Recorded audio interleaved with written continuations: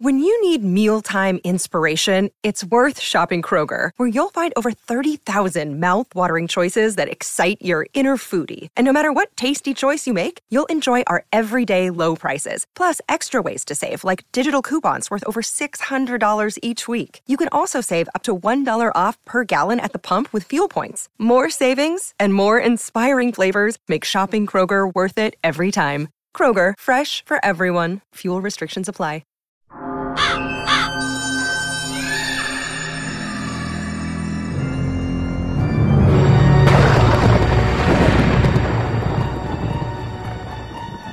Welcome to Fright School. Are you ready?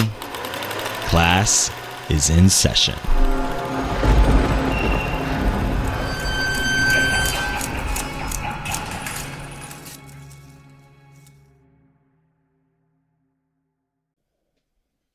Hello and welcome back to Fright School. Hi, Joshua. Hello, Joe. Oh Look my at you. gosh. Look at you. It's been an age. That's not true. I mean, it feels like it. How has your week been? You know, my week has been fine. Did- We haven't talked since you came back from La Bowling, right? From Lost Wages Yes. in the bowling. How was the bowling? The bowling was fine. It was good. It was well, I mean, I say fine because I had nothing to do with the bowling. I was not an athlete. I was an athletic supporter. So, you know, there was that. It's better to play with the team than with yourself. Yes. It was actually kind of fun. They had there was like a bowling stadium. I sent you the video. You saw the March of the Bowlers. Yeah. This is just for the benefit of dear listener, you know. It was a lot of fun. And Jimmy Kins did very well. I mean, well, to me, he might have other things to say about his own performance. Right. To me, he did very well. Yeah, I wouldn't know. I mean, I feel like as long as people take the ball and hit even one pin, I feel like that's a miracle of physics. So I'm like, go you. He was he in the games when I was there for the team event, like the first game, because it's a 3-game series. So in the first game in the series, he was picking up a lot of spares. Like he picked up almost every frame was just spares. But it's also like this particular stadium is meant for professional bowlers. So she's a professional. Yeah, so the really the good amateur, the novice, the intermediate amateur, a weekly league bowler, still's going to have some trouble because of how technical the lanes are with oil and there's all these things that bowlers can blame stuff on. So yeah, it's so interesting. I had quite a few conversations about bowling this week because not only did I talk to you a little bit because I knew you were going to that, but one of my classmates, he's been bowling. He's kind of like little Jimmy Kins. He's been bowling since he was a kid. He did it with his grandmother. Jimmy Kins did it with his grandfather. No, he did it with his. He was in a league as a kid. He I thought he had some story about one of his. Well, and then when he was an adult, he would bowl to hang out with his mom and stepdad. Oh, okay. Well, whatever. This guy was his grandmother, I think he said, and he just fell in love with it since he was 8. So he's been bowling, for a while. Mm-hmm. And he brought in, because we have this class project. It's like show and tell, but it's called Pieces of Me because it's a counseling class, So you have to bring in something that's on a Monday, I am waiting. On a Tuesday, I am fading.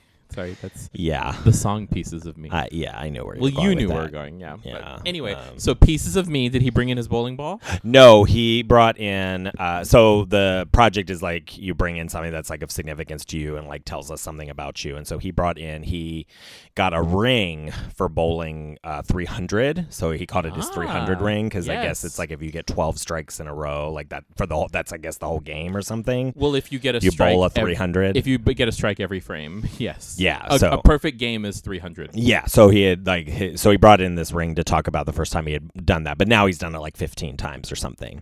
But he said he got a ring, and I guess they don't do the rings anymore. I don't know. He was talking about it, but I guess he said that they don't do it anymore. So he's one of the last people to have gotten a ring for bowling a 300. But he talked about like the physics involved in the whole thing of like what it takes, to like bowl a 300. So anyway, so I had that whole experience. He also demonstrated some bowling stuff for us with a water bottle, showed different swings and how like he could make the water bottle turn how he wanted it to based on how he moved his wrist. And so he was showing us and catching it. It was really neat. She's a waterbender. Right. Yes. So had that. And then because it was Passover, we went up north to see the Sam Squanch's kin and do Passover. Mishbucha. Yes. And his dad, the Mishbucha. Meet the Mishbucha. Colitis. Psoriasis. Phlebitis. Right. Yeah. The Mishbucha.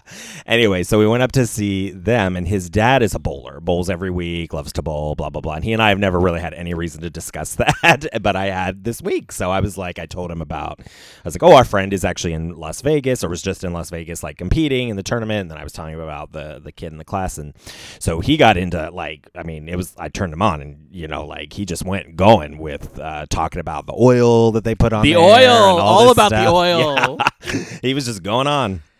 And I was just like, okay, wonderful. I did not ask, but I love that you're talking to me. This is wonderful. I learned so many terms last year. My favorite terms I turned into a drag name, Brooklyn Doublewood. Oh, that is a good one. Yeah. Brooklyn So Doublewood. yeah, Brooklyn is if you're right-handed, or whatever your dominant hand is when you throw the ball, it's you get a strike from the opposite end. So if you are right-handed, you should be technically getting the strike from the right-hand side, but if it goes on the left side of your best friend's ride trying to holler at you, then then it's a Brooklyn Doublewood. Then it's a Brooklyn. But no, Doublewood is different. So Doublewood is two pins lined up right behind each other where it looks like one pin. Oh. So it makes it more difficult to aim. I see. Yeah, so Brooklyn Doublewood is my bowling drag name. I once knew a Doublewood. It just was exhausting. Yeah, so yes, bowling, and everyone is always like, we should go bowling with James, and I was like, y'all, it's gonna make you feel bad about yourself. Like, I mean, well, I mean, like if you like, oh, I'm a good bowler. I'm like, oh yeah, what do you shoot? And it's like, oh, so I'm happy if I break 100. And I'm like, James is not only gonna break 100, he's gonna like, almost get to 2, probably past 2. I really enjoy watching him bowl. So he has his routines and stuff. I know you were like bowling mom. I was. You had like all the pictures and video and just like, what is all about this bowling? Yeah, all about you the were bowl. So exciting.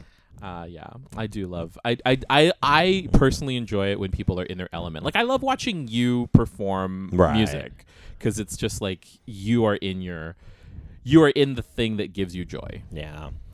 Do bowlers have nice butts? Because you have to sit in the back, right? You have to sit behind them. It's not a sport you can really watch from the front. You can't watch from the front. Yeah, so like they have to have good butts, I guess.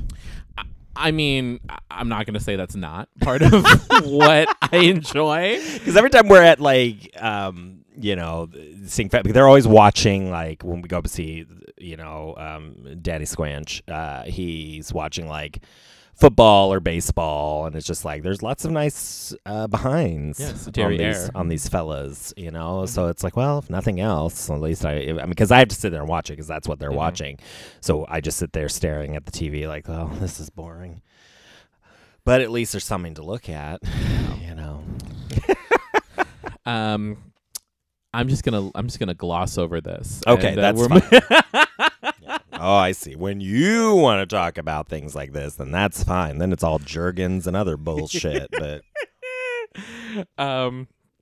I plead the fifth. Yes, but I feel like I have like there's part of me that's like, oh man, yeah, let's have a couple drinks and get like really stoned and go bowl. No, I've told James a lot. I'm like, we need to get like Gomez and Morticia to come bowling. Yeah. Just like just to see you. I'm just terrified of injuring somebody. I just know. You're not gonna. No, you no. First of all, the shoes alone, the rental shoes alone. But then again, if we told you we were gonna go bowling, you would probably buy your own shoes.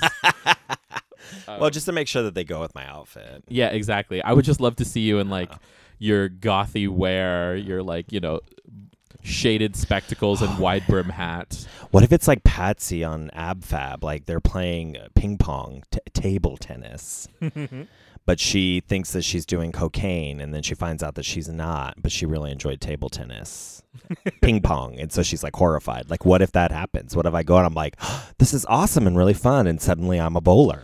I mean, you are from the Midwest, so I will not. I don't doubt that it's somewhere in your heritage, in your lineage. We used to go every now and again when we were kids, 18, 19, the same, but exactly that. Like, you'd like smoke a little bit, have a drink, and then like, let's go to Glow Bowl, because they would like do Glow Bowl? the black lights, so the whole place would be like a fucking neon paradise, and you're like trying to bowl in it. I don't know, whatever. Let's go. What's it? Let's go. Let's rock and roll. Hey, come on. It's whatever. It's We're gonna score tonight. That's it. tonight. Yes, Grease 2. We're just dropping all kinds of bowling stuff on you today. I was gonna start singing Reproduction and the Stayman. Yeah, so we were in Vegas. Yeah, and so it was a good fun. weekend. Otherwise, It was you a see good any weekend. shows? We did see a show. Yeah? Actually. Yeah. What'd you see? We saw this show called Opium. It was at Cosmopolitan. Are you familiar? You just like picked that up in the lobby and took it back to your hotel room? Opium. Yes, just pick it up.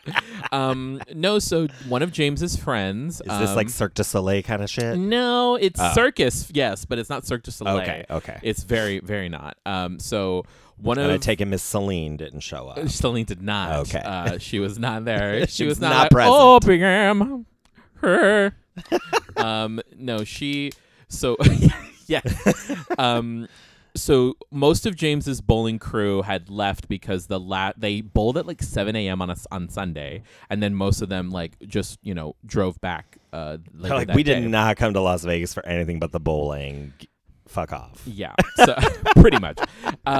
So he and I stayed so that way we could have basically a free day in Vegas. And one of his other friends who was staying at Cosmopolitan, he had some free tickets to go see Opium, so we saw it. And essentially what this is that it's by this production company called Spiegel World.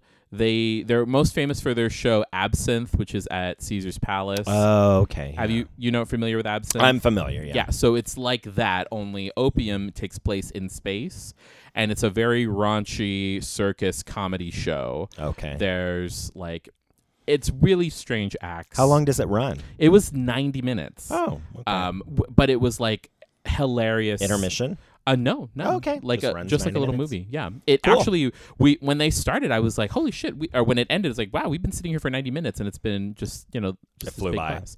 Oh yeah, absolutely. There's Nice. a plate spinning and dildos. It's very raunchy. Very, very raunchy. Yeah, it was fun. Wow. Well, I'm glad that you had a good time. Yeah, we did. I played a little blackjack. I played Good. a little craps. Yeah. Did you win any monies? I did. I did Cool. win some. Sorry, my contact keeps sticking to my eye, making weird faces at you. Oh no! I'm like, oh shit! Why is she winking at me? It's like you said, "Did you win any money?" Then you winked at me, and I'm like, "What does that Yeah, mean?"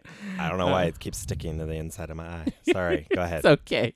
We're keeping this in, by the way. that's So, yeah, we play a little blackjack. In fact, James got to watch me play a little blackjack, which was really interesting, I think, for him because I was doing some really weird stuff. And it ended up being really Weird stuff. I mean, it was, I'm not good at math. James knows this. I'm not good at math, but I can count to 21. Right. So I can count to 21 and up to 25. So yeah, it was a good time.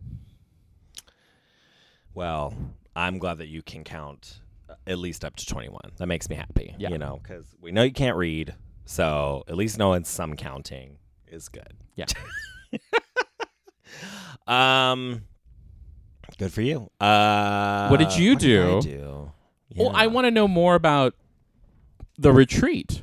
Yeah, the book retreat. It was super fun. It actually worked out really well. Had a really great time. It was just one of those things that I think what the most interesting thing about the whole situation is that, like, because we were posting and talking about it on social media, we like confused a lot of people. Like, so some of the people that came were like, I keep getting texts from people like wanting to know like how we get like either like tickets to the book retreat or like where do we go? Like, how do we do this? And we're like, no, we just made it up. Like, we just rented an Airbnb. We brought a bunch of books with us and we just laid around and read. Yeah. But it was really confusing to people. Someone was an overachiever and made a fucking menu and a schedule. Like, I think that's what people were not. I think that's maybe where you lost some folks. I didn't do all that. Well, that's the thing, is that someone did that. Yeah, to be fun, you know, and to make it like festive. And so we all had like a little souvenir from the weekend, you know, that like had, you know, yeah, we wanted to have some sort of a schedule because it was sort of one of those things where there were things we wanted to do because we knew we wanted to do a lot of reading. Obviously, that was the point. But we wanted to have dinners together. We wanted to have meals together. We wanted to have time by the fire. There was a lovely fire pit, so we wanted to make sure that we built that in. We wanted to have a self-care time, so we did masks, and that was really fun. And we played this really cool game where we all had a book, and there were, I can't remember what it was called, but there were like cards, and you draw a card, and it would have like a prompt on it. And you'd have to find a sentence in the book or a word in the book or something, a phrase from the book that fit. It was like, oh, that's cool. Cards Against Humanity in a way. Oh, like, okay. So it was like trying to be funny, and so that was really, really cool. So it was super nerdy, super geeky, super fun. But yeah, I think a lot of people were like, wait, you're doing what? So I feel like we had to keep kind of explaining. It's like, wait, did they provide the food? Like, no, we cooked the food. Like somebody is making the food, you know? So it was very, that part of it was interesting. Like where I'm just like, why aren't people understanding what this is? Like just get some friends together and rent a cabin. Well, I think people couldn't fathom like the amount of effort and detail. Yeah. Well, and again, we are trying to test this because we want to do it again and we want to make it bigger with like more of our book clubs, you know, bringing more people together and doing it, and you know, maybe getting a bigger house and you know, talking, you know, about the food stuff, because I did all the cooking and then another friend like did a lot of the washing up, and so we kind of split up stuff. It was very communal, very communist. I loved it. You know, I kept saying like there were moments because it was kind of desolate and weird and we're like making food together and like spending time like you know, it felt like we were in like a zombie movie. Like those moments when you're in between the zombie attacks. Yeah. So I was like, what if like the apocalypse happened and we all had to live together and like this is where we're at and we have to like plant some food and stuff. What are we going to do? I don't know. It was a weird thought experiment. We did watch The Rental, which was super fun. How did that go over? Yeah, it went, we watched it early, so it was still light out, so that there'd be time to like, you know, digest it a little bit. Mm-hmm. I thought it was fun. Everybody enjoyed it. And then the next night we watched Satanic Panic. So that was also really fun. Aww. It was not my original intention. I was going to show Scream, but I brought the 4K version of Scream that I didn't realize the PlayStation wouldn't play it because it was too old. Oh, I see. Yeah. And I did not buy the combo pack because I bought the Steelbook. So I didn't have the So Blu-ray. You just had Satanic Panic? I brought like a bunch of stuff because I brought stuff that I thought was like actually scary, and then stuff that I just thought would be fun. Like I brought Tourist Trap. Oh, you bought like slumber party movies. Exactly. Like, because I just thought it'd be fun to throw something on. So, but we did that like each night. We watched like on Friday and Saturday night, we watched movies. Yeah, it was a really good time. Like overall, like I read a ton. I finished this book called The Jigsaw Man. That was really good. I read. I've now finished it. The Chasing the Boogeyman by Richard Chismar. He and Stephen King have collaborated before. I read a ton of Angela Davis's autobiography, which I've also now finished. So yeah, it just felt good to just read and not read for like class. Read for pleasure. Yeah, I brought stuff because I thought I would read for class and do some homework, but I did not. So this coming back this week's been a little rough because I've had to get caught up on, I'm in the end of like the semester, like in the next couple weeks. And so I need kind of every minute possible that I'm like dicking around. Not like this. Like Fright School is programmed in. Like there are certain things that are programmed into my schedule every week. So I know that. Yeah. So losing a whole weekend, especially losing all day on a Friday, which I don't have class on Friday. So I usually use that to read and write papers and stuff. Yeah. So I lost a lot of time this past weekend. So. Yeah, you're usually really good about being ahead of the game. Yeah, I have a bad case of senioritis. I was going to say, someone got senioritis. Yeah, I really do. So I've been kind of riding the line real close this semester where I'm kind of finishing stuff as it's due rather than early. So I'm trying to... Is your admission to grad school contingent on the grades for this?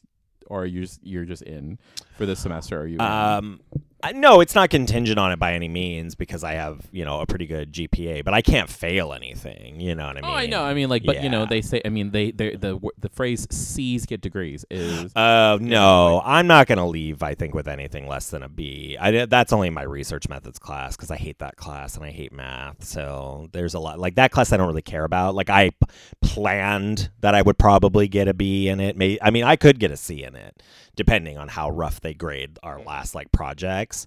I have an A in it right now though, but there's a few things dangling out there that he hasn't graded yet that could bring that down. Little dangling participles. Yeah, but most of my classes I've got A's in, and I will probably leave with A's. So I'm not concerned about like the grades either. It's just I have to do the work, and it sucks. You're such a much better student than I ever was. Like you really are. Now, like when I was younger, I wasn't. So I have a lot more fire under me to do better because I do want to get into a doctorate program. Yeah, eventually. But see, here's the thing. I think I would be worse. I would like go to Brown where they don't give you grades. Yeah. I think it's just, some of it's like doing this show because I like to read and I like to research. So it's like there's part of it that's like I love doing things. Like I like school, a lot more than I did when I was younger. And I also have the time for it. Like when I was younger, it's like I had to work all the time and I was dealing with a lot of like familial drama and there's just a lot more distracting me from doing good work. So it's definitely a privilege that I have to do well now that I didn't have when I was younger. And I recognize that. So I don't I'm only in competition with myself. Like I have, friends who got lower grades, I made the Sam Squence jokes all the time that like he is not the student I am in any way, shape or form, and he never was. So, but people I think have the idea that he's like super academic where he's not. Yeah, I think, yeah.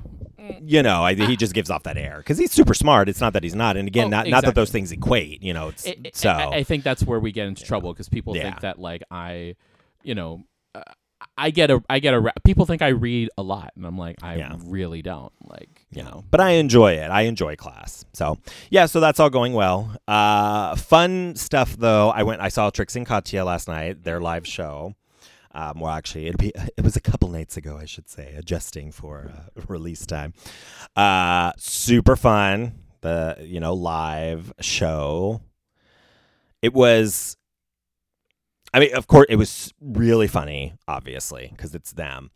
But I was having a hard time figuring out what parts of the show were like written to kind of be a fuck up because the idea is that like Kelly Mantle was in it. She plays their manager, and so they're having to put on this show for this like company called Klarma.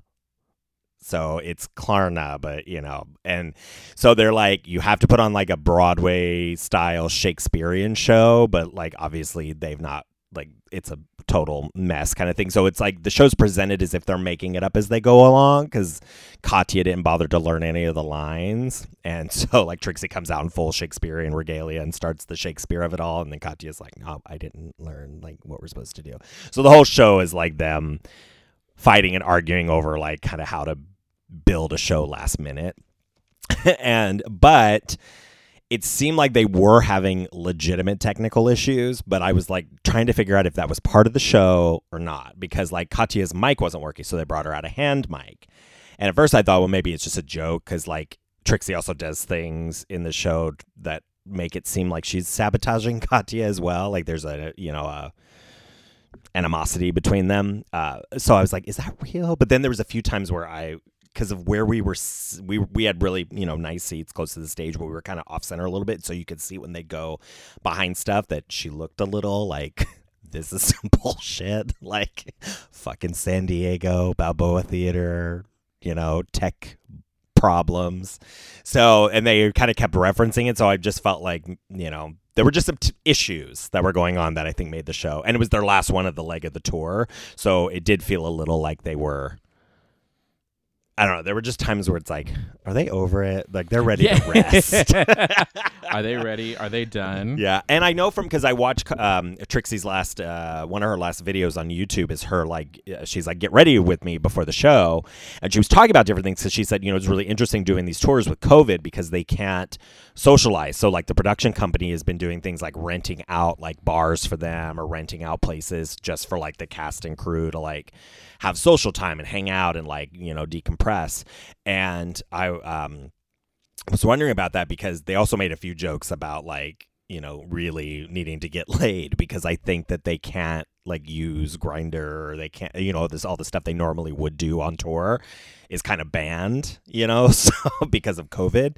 So it was just like, yeah, you could kind of feel at times like they're you could tell this is like a last show. Like we're gonna get a month off, and then they'll be back on the road. They've got other dates coming, but yeah. So, but this was the last leg. Yeah, the last show of this leg. Yeah. But it was, again, it was fucking hilarious. Trixie sounded really great. I also like because they did talk to the audience a little bit, kind of made fun of people in the closer rows. There was a girl who like got up and started dancing, and Trixie was doing a number, and when she finished the number, she was like, "Sit down, Mary. This isn't Build-A-Bear."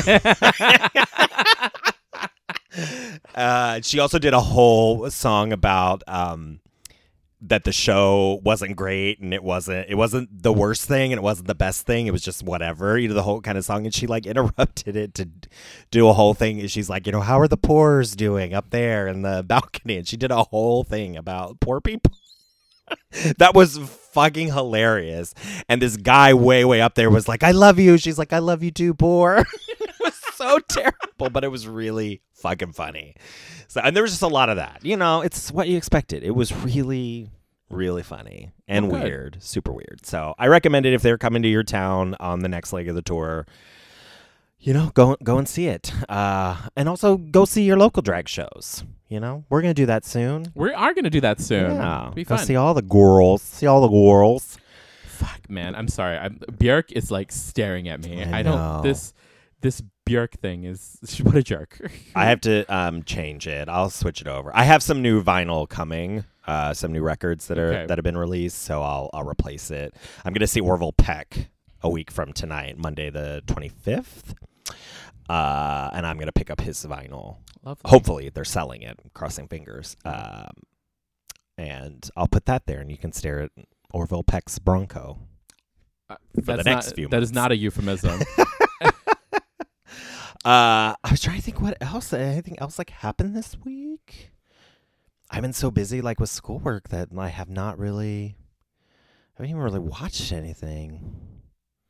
I realize I watch stuff. I just don't tell you about it because it's not horror related. No, I know. I just finished. Sometimes I try to find like. I finished Abbott stuff. Elementary, which is great. It's the horror of the American school system, but it's a comedy. I'm really excited because this week's my birthday.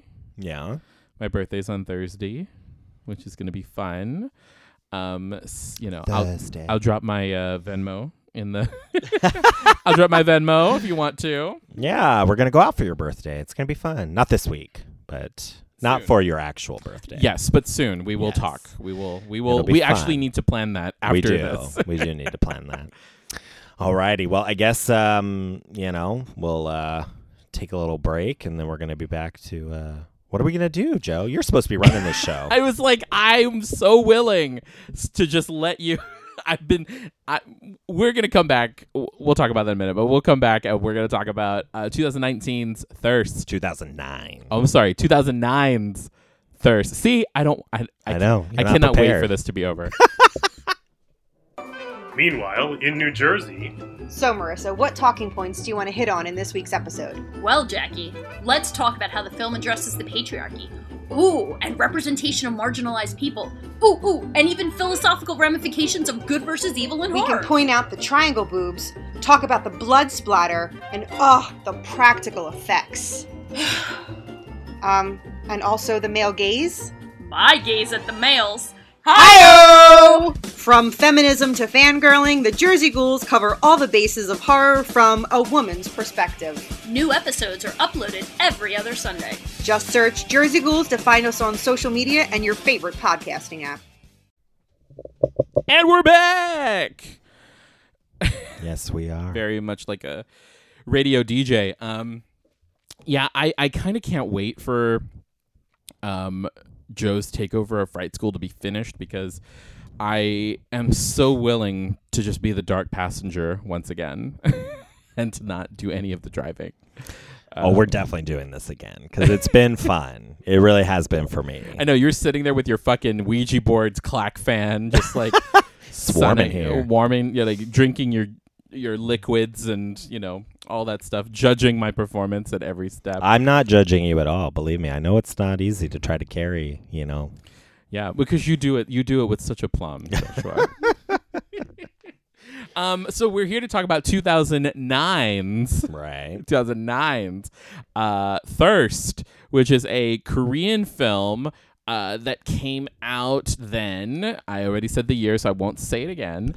And it is directed by Park Chan-wook.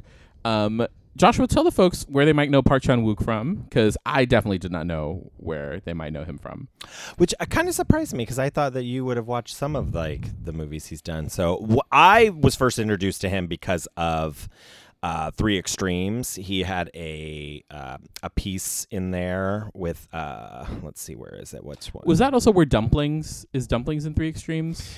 Yeah, but I think I always get it all mixed up because they did a weird whatever. So the one that he did, it was Dumplings, Cut, and Box. Cut was directed by Park Chan, which is about a film director who has an extra takes him and his wife hostage, and it's really it's a really interesting piece. So that's how I first was introduced to him, or the work. And then he's also done really, I think famously for most people, is the Old Boy film. The original Old Boy. Yeah, and then along with Lady Vengeance, he produced the Snowpiercer film. There's another film called The Handmaiden, which I think is pretty controversial, so we'll have to take a peek at that. He directed Stoker, which came out, that's 2013. That is, who else is in that? Mia Wasikowska and Nicole Kidman are in that. Oh, and Jackie Weaver and Dermot Mulroney. Dermot Mulroney. Stoker, like Bram Stoker? Yeah, it's about, I think she's, what is the story of that one? I haven't seen it in so long. I can't remember. I actually think I maybe didn't even finish it because I was excited by the name, and then I was like, well, I'm not exactly, I need to go back and rewatch that. Not the point. The point is we just read for one of the book clubs I'm in, The Sympathizer, by Viet Thanh Nguyen, and super, really good book, and it's going to be a TV series. Ooh. Yeah, that I think, let's see, who else cast in that so far? Sorry, this is not for the television version yet. I know Robert Downey Jr. is attached to play, I think the idea is he's going to play all the American characters, which I think is an interesting twist on, how it's white people think all people of color look the same. So to have one white man play all the white people, I think might work really interestingly. Yeah. But we'll see. That's what I'm assuming they're doing, because that's sort of the rumor that I heard.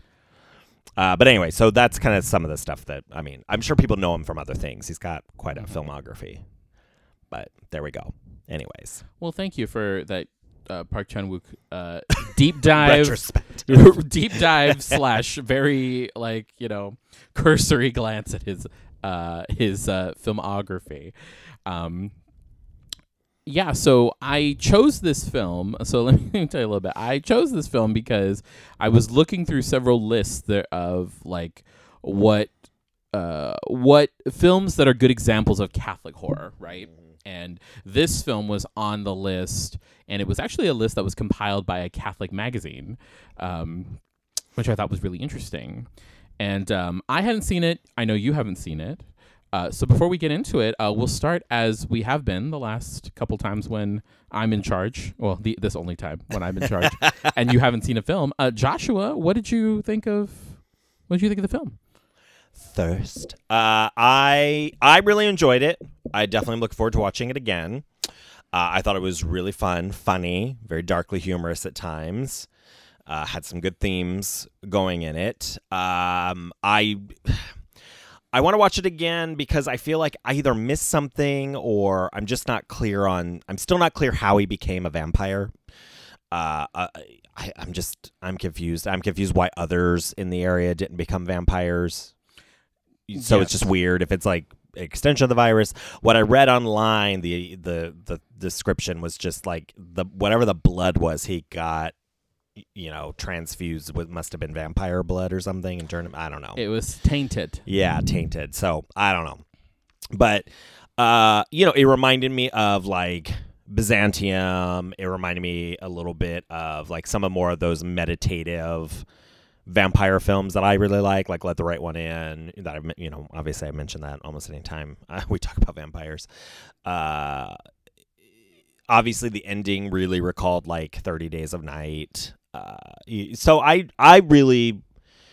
enjoyed it. I thought it was a good pick. I was proud of you for also choosing a foreign film, putting something in this mix that's not just from like a Eurocentric perspective. Mm-hmm. So I appreciated that, getting something else out, and I'll be curious to hear if you have thoughts on what the heck is that? Oh, sorry. I'm sorry. a little distracted by we heard sounds outside. Yes, I think it's children.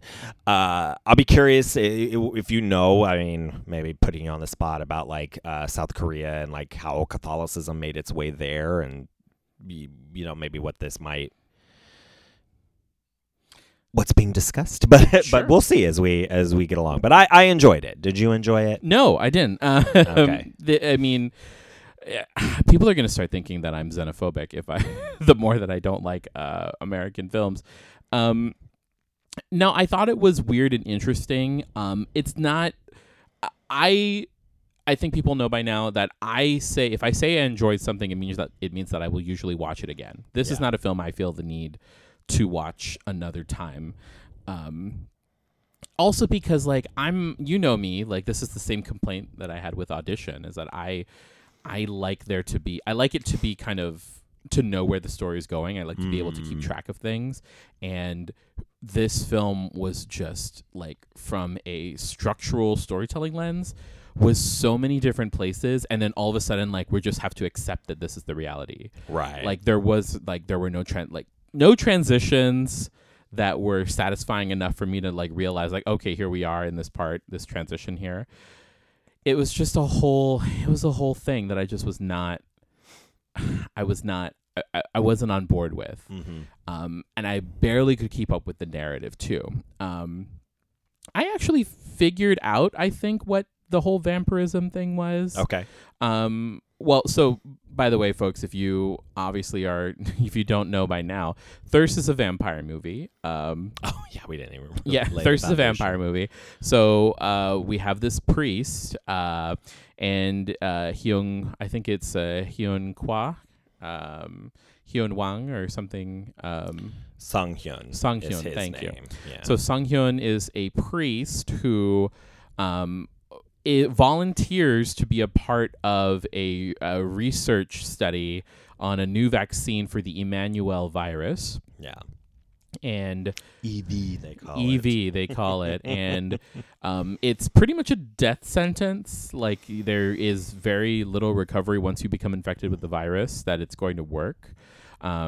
So, he's just going to try to, for the, ad majorem Dei gloriam, as the Jesuits say, for the greater glory of God and to help humankind. So he goes and does it, and he becomes infected, and the way that like the virus presents itself is that there's sores on the body, there's internal hemorrhaging, he coughs up a lot of blood. I knew as soon as he started playing that recorder, I knew the blood was just going to come like shooting out of it. Yeah, it definitely had Ebola vibes, like a hemorrhagic fever. Some sort of hemorrhagic fever. And so he so here's the thing, he gets it.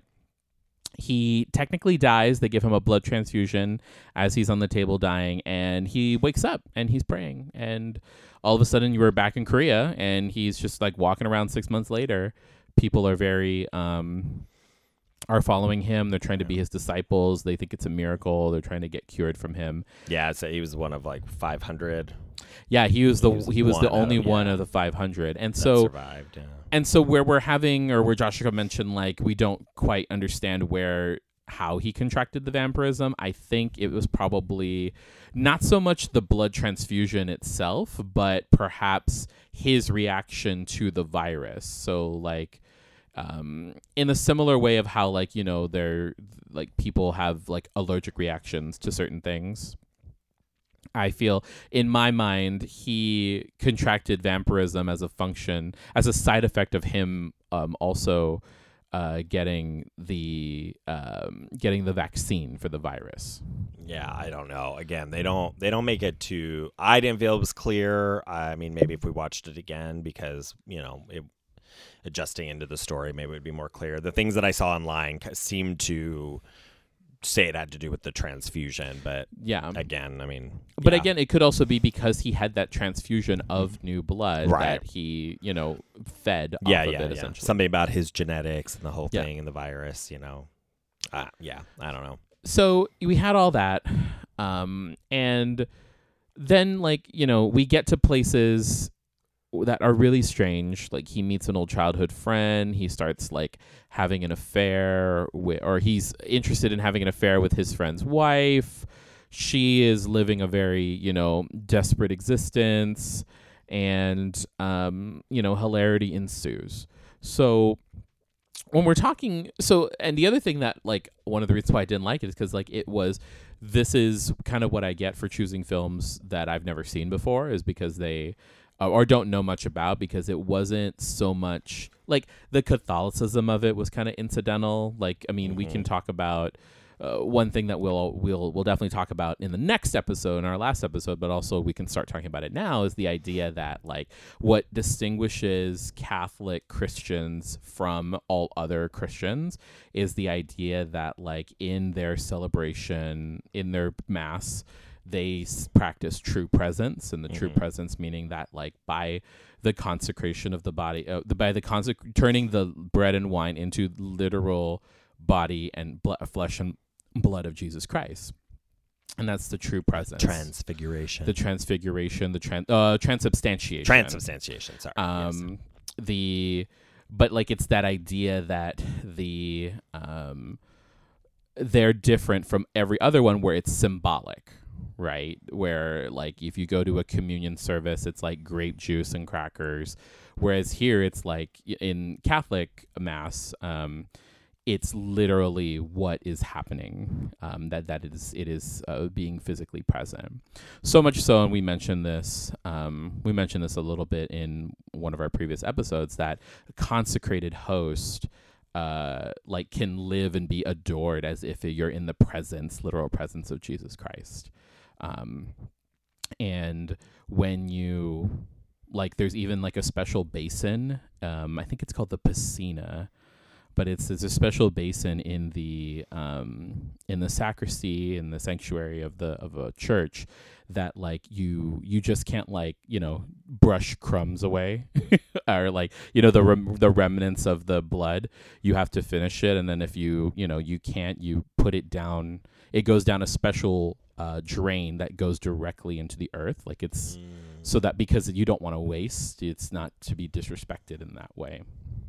But again, a lot of that idea of true presence is something that people who are huge skeptics, huge critics of Catholicism play with a lot. The idea, like, you know, these these cannibals practicing like a ritualistic cannibalism, where they're eating literally their deity's flesh and blood, and all of that. And those are things that like never really bothered me as a kid, but also like as I started to like think more about it, I'm like, yeah, it did maybe kind of bother me.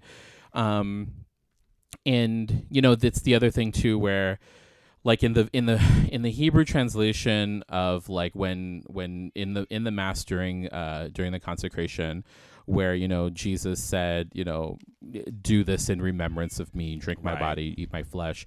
Like the Hebrew translation is like, that is like to do something in remembrance means to like make it present again. So like you actually, how in the manner that the priests are doing it is in the same manner that Jesus did at that time. And so it's that kind of consistently calling back, and that's how you remember.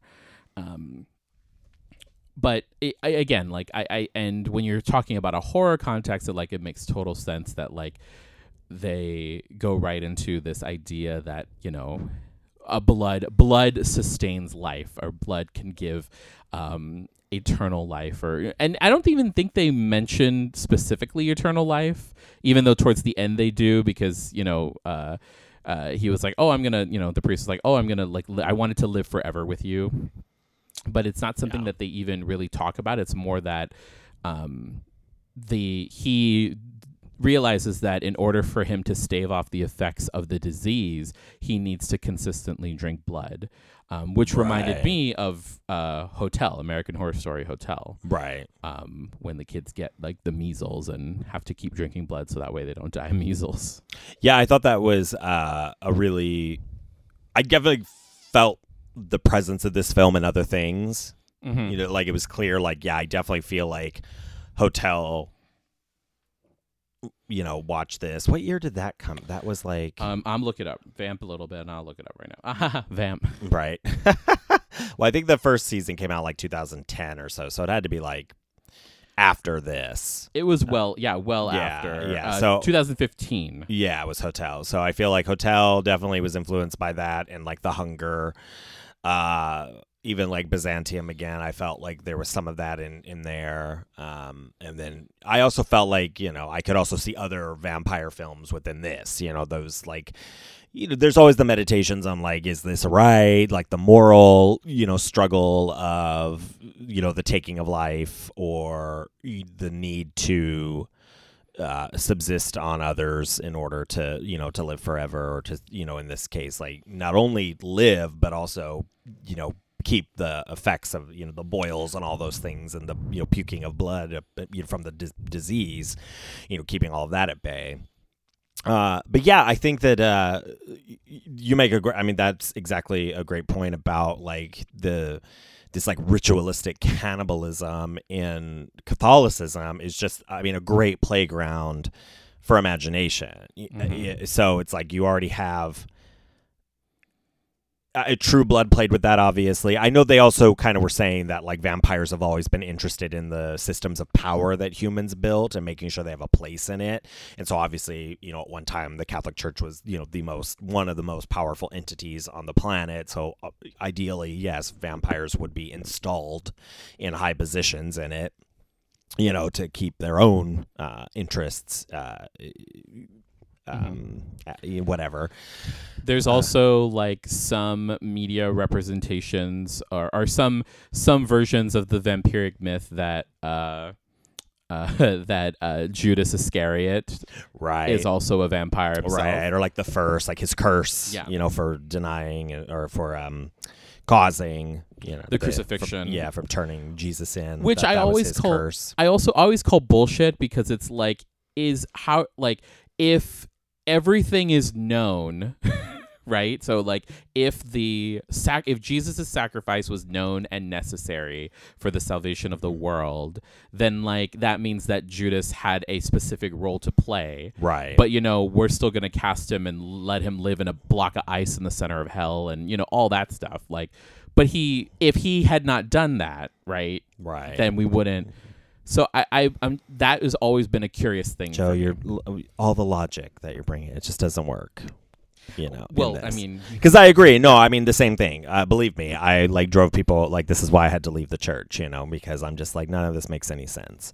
It's same thing with people who are like anti-Semitic and they're like the Jews killed Jesus. I'm like, did they not play the role they were supposed to play based on your omnipotent God's will? Like, so I don't understand that either. Like like everybody had their role to play to make sure that what happened so that like he'd be martyred. Yeah.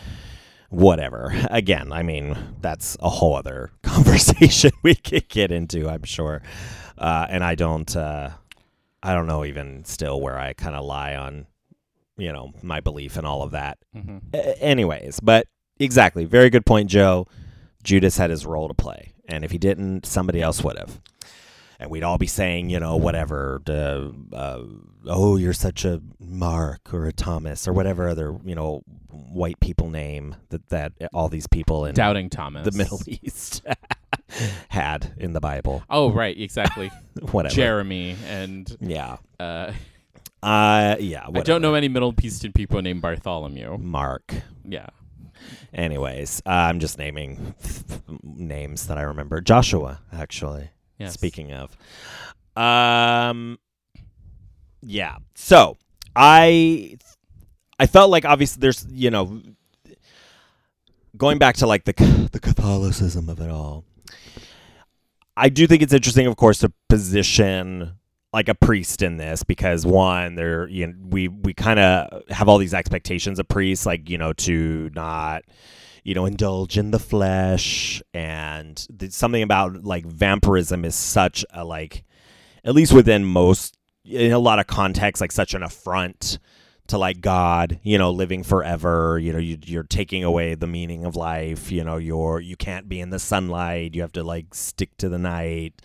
There's an intense desire associated. So I felt like within this film, at least, they're using like they could have gotten rid of all the vampire stuff and just made this a film about like a priest falling out of his faith and deciding to like surrender to his desire to sleep with this woman and then kill her husband for her and deal with the consequences of that. This film that film could have existed as that. Yeah, without the vampire stuff, yeah. And it would have still probably been a very interesting film.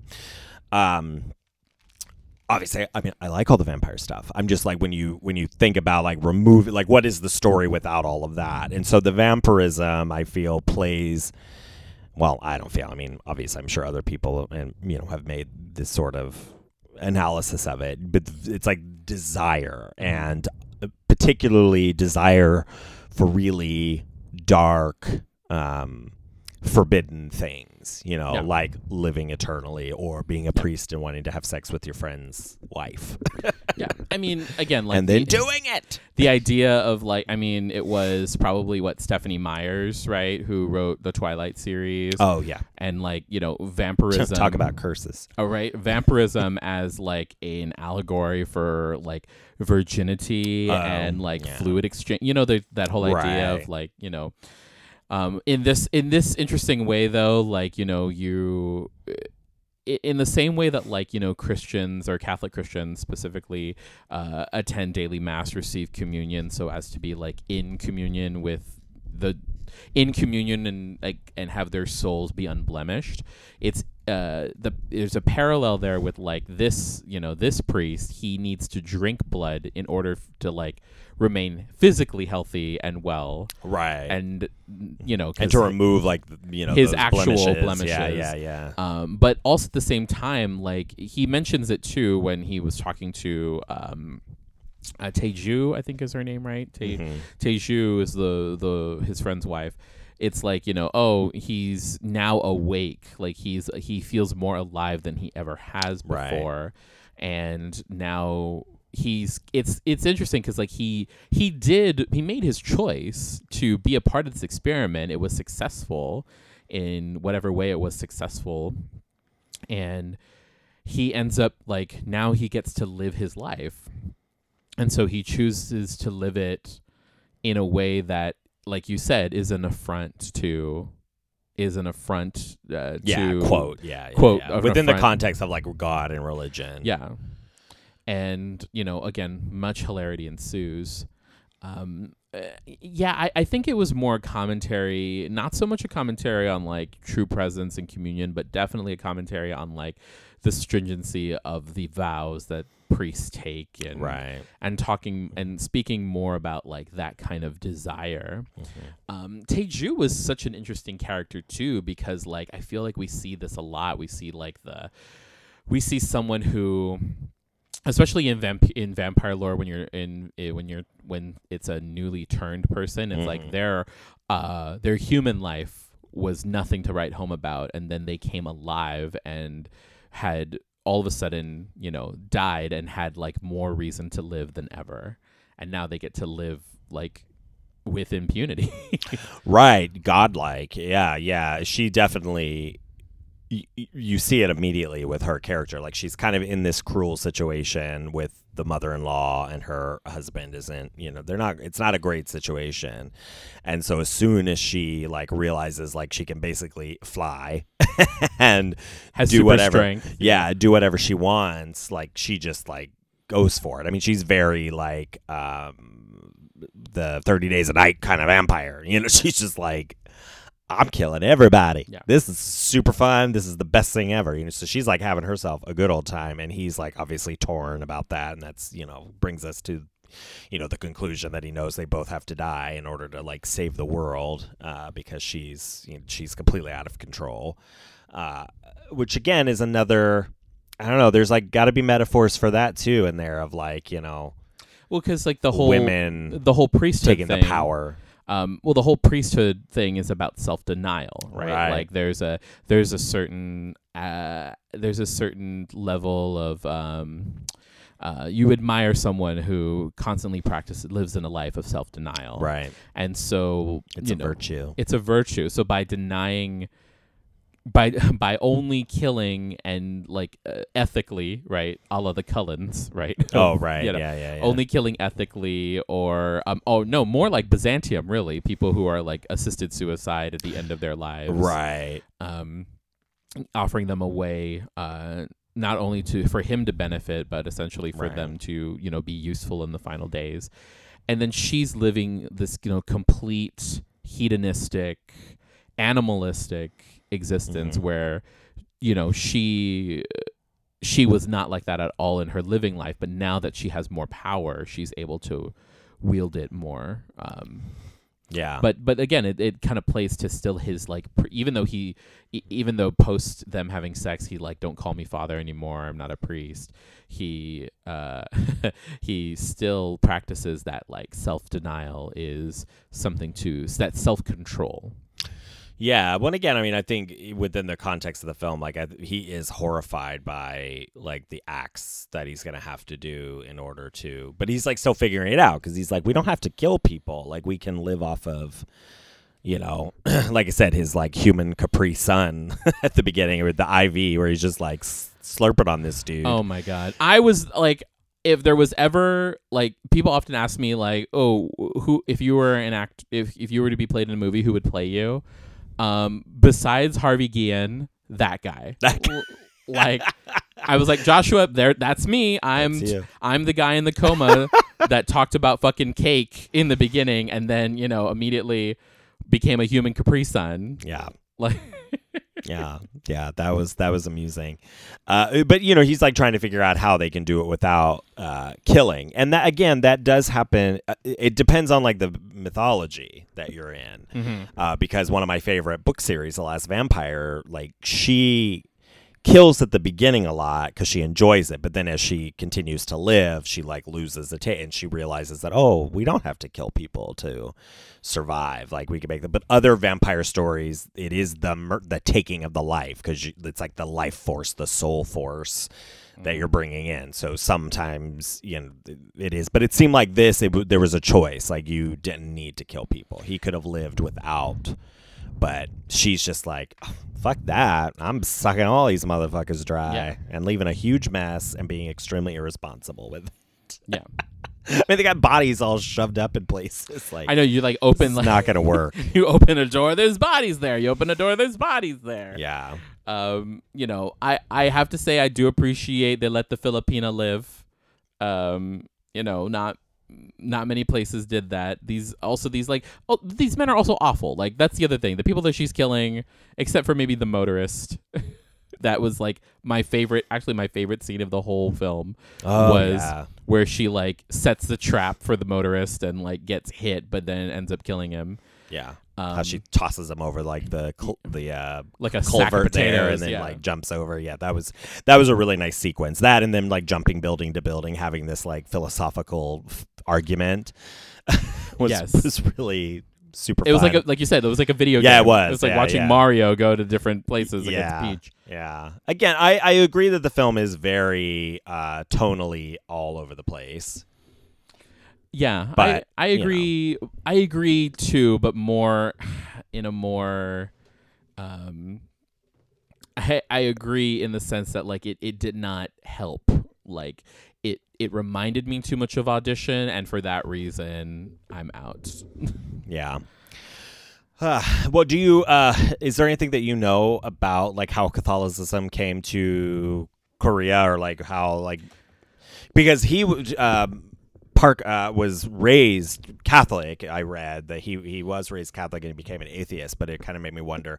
I mean, I imagine it's like everything else, imperialism and colonialism, but yes, imperialism, colonialism. I mean, that's one of the funny things about where I start to feel like, oh, this is a comedy, is when the priest goes to the research center and they're like, we found that it infects, because it was obviously in like Africa, maybe like Senegal or something. We found that it infects like, priests who are white or Asian. And I'm like, oh, like, you mean like missionary priests? It's killing missionaries essentially. So to answer your question, no, I don't know much about about Catholic faith in regards to in like East Asia. Christianity is all over that though. I mean, like there's huge that's part of that is also like a function of immigration and having countries where it was not. So I mean, in the case of like China, right? Like the state ran a lot of things, so there was no religious freedom. Yeah, this I found something. It's like a brief history of the Catholic Church in Korea. Catholicism was introduced to Korea in the 18th century after Yi Sung-hun, who had studied Chinese translations of Catholic texts, joined his father on a trip to Beijing in 1784. While there, he sought out a Jesuit missionary and was baptized. Sung-hyun returned to Korea with a handful of others, founded the Catholic Church in Korea in the mid-1780s. So there we go. There we go. So he brought it there, and it says the freedom to practice their religion was officially granted to Korean Catholics in the 1880s, 100 years after it was founded. In that time, about 10,000 Catholics were killed in persecutions, the Catholic Church in Korea says. That in 1962, the Catholic Church in Korea restructured into 3 archdioceses and 8 dioceses, formally making it an autonomous local church rather than a mission territory. So that's interesting. So doesn't sound like it's somebody came there and forced it on them, but a Korean citizen brought Catholicism there. He found the light. He found the way. He found the way.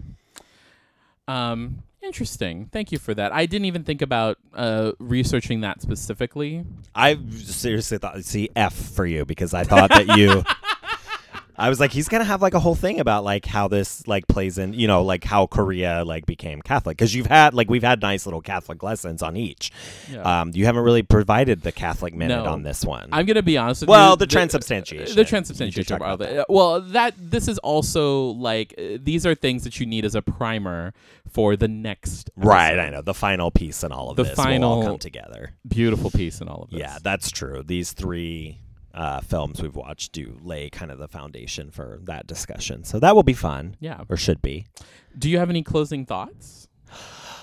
Like I said, I'm looking forward to watching it again. I did enjoy it. I grade a lot of horror on a curve. I especially grade vampire stuff on a curve because I do like to see things I haven't seen before. And I felt like this was a mythology that, again, I want to watch again because I would like a little more clarity on that. But there were some things about these vampires that I haven't seen before, thought was interesting, especially with like the, at least I guess contextualizing it within the time frame, the chronology, because it came before Hotel and became before other things.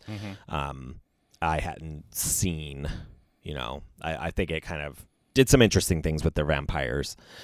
I also, I thought it was, like I said earlier, meditative. There were some, interesting conversations, especially when you bring like a priest into vampirism. Like that's going to open up some interesting conversations about eternal life, about, the right and wrong of the whole thing, especially when you think about the history of the fucking church, and all the horror committed. So it's just such a fascinating lens to have, a vampire story. Yeah. In a Catholic one.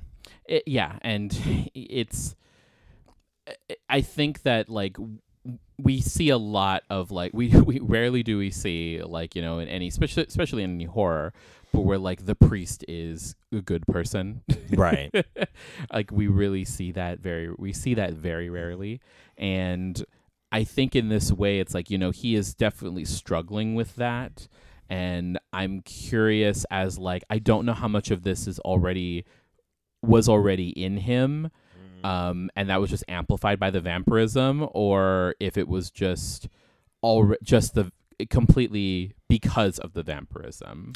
That his like struggle with like morality and good and evil. Yeah, no, I think he is definitely presented as like a quote good person. I mean, he volunteers to basically be, infected with a horrific disease on the off chance that it might help, that it might work, and he might help create a vaccine for it. So, I mean, yeah, I definitely think that he has like a self-sacrificing, like he thinks he's a good person and he wants to be a good person and do something good for humanity. Yeah. And in the end sacrifices not only his own life, but, this woman that he believes he loves, takes them both out to save the world from, rampant vampirism, basically from becoming, like daybreakers, 5 humans left for all the million vampires to eat.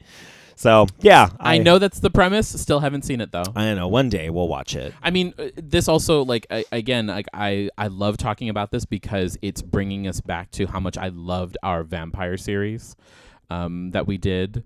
And it like gave that Byzantium kind of conversation. And yeah. I really hope that we get to do that in the future again. Yeah. One more time.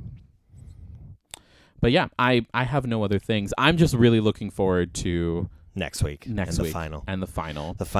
final piece of your little capstone project. And we have a special guest coming. We won't say who yet. That'll be fun because it'll be part of the show. But yay! Yeah. So thanks again, Joshua, for letting me, colonize this space. I love it. It's super fun. All right. Well, we will see you all next week. Good night. Good night.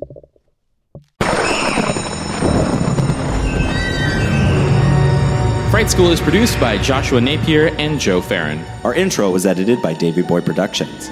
Our logo was designed by Jamie Channel Guzman. Episodes are edited and engineered by Joe Farron. Fright School is produced in terrifyingly beautiful San Diego, California.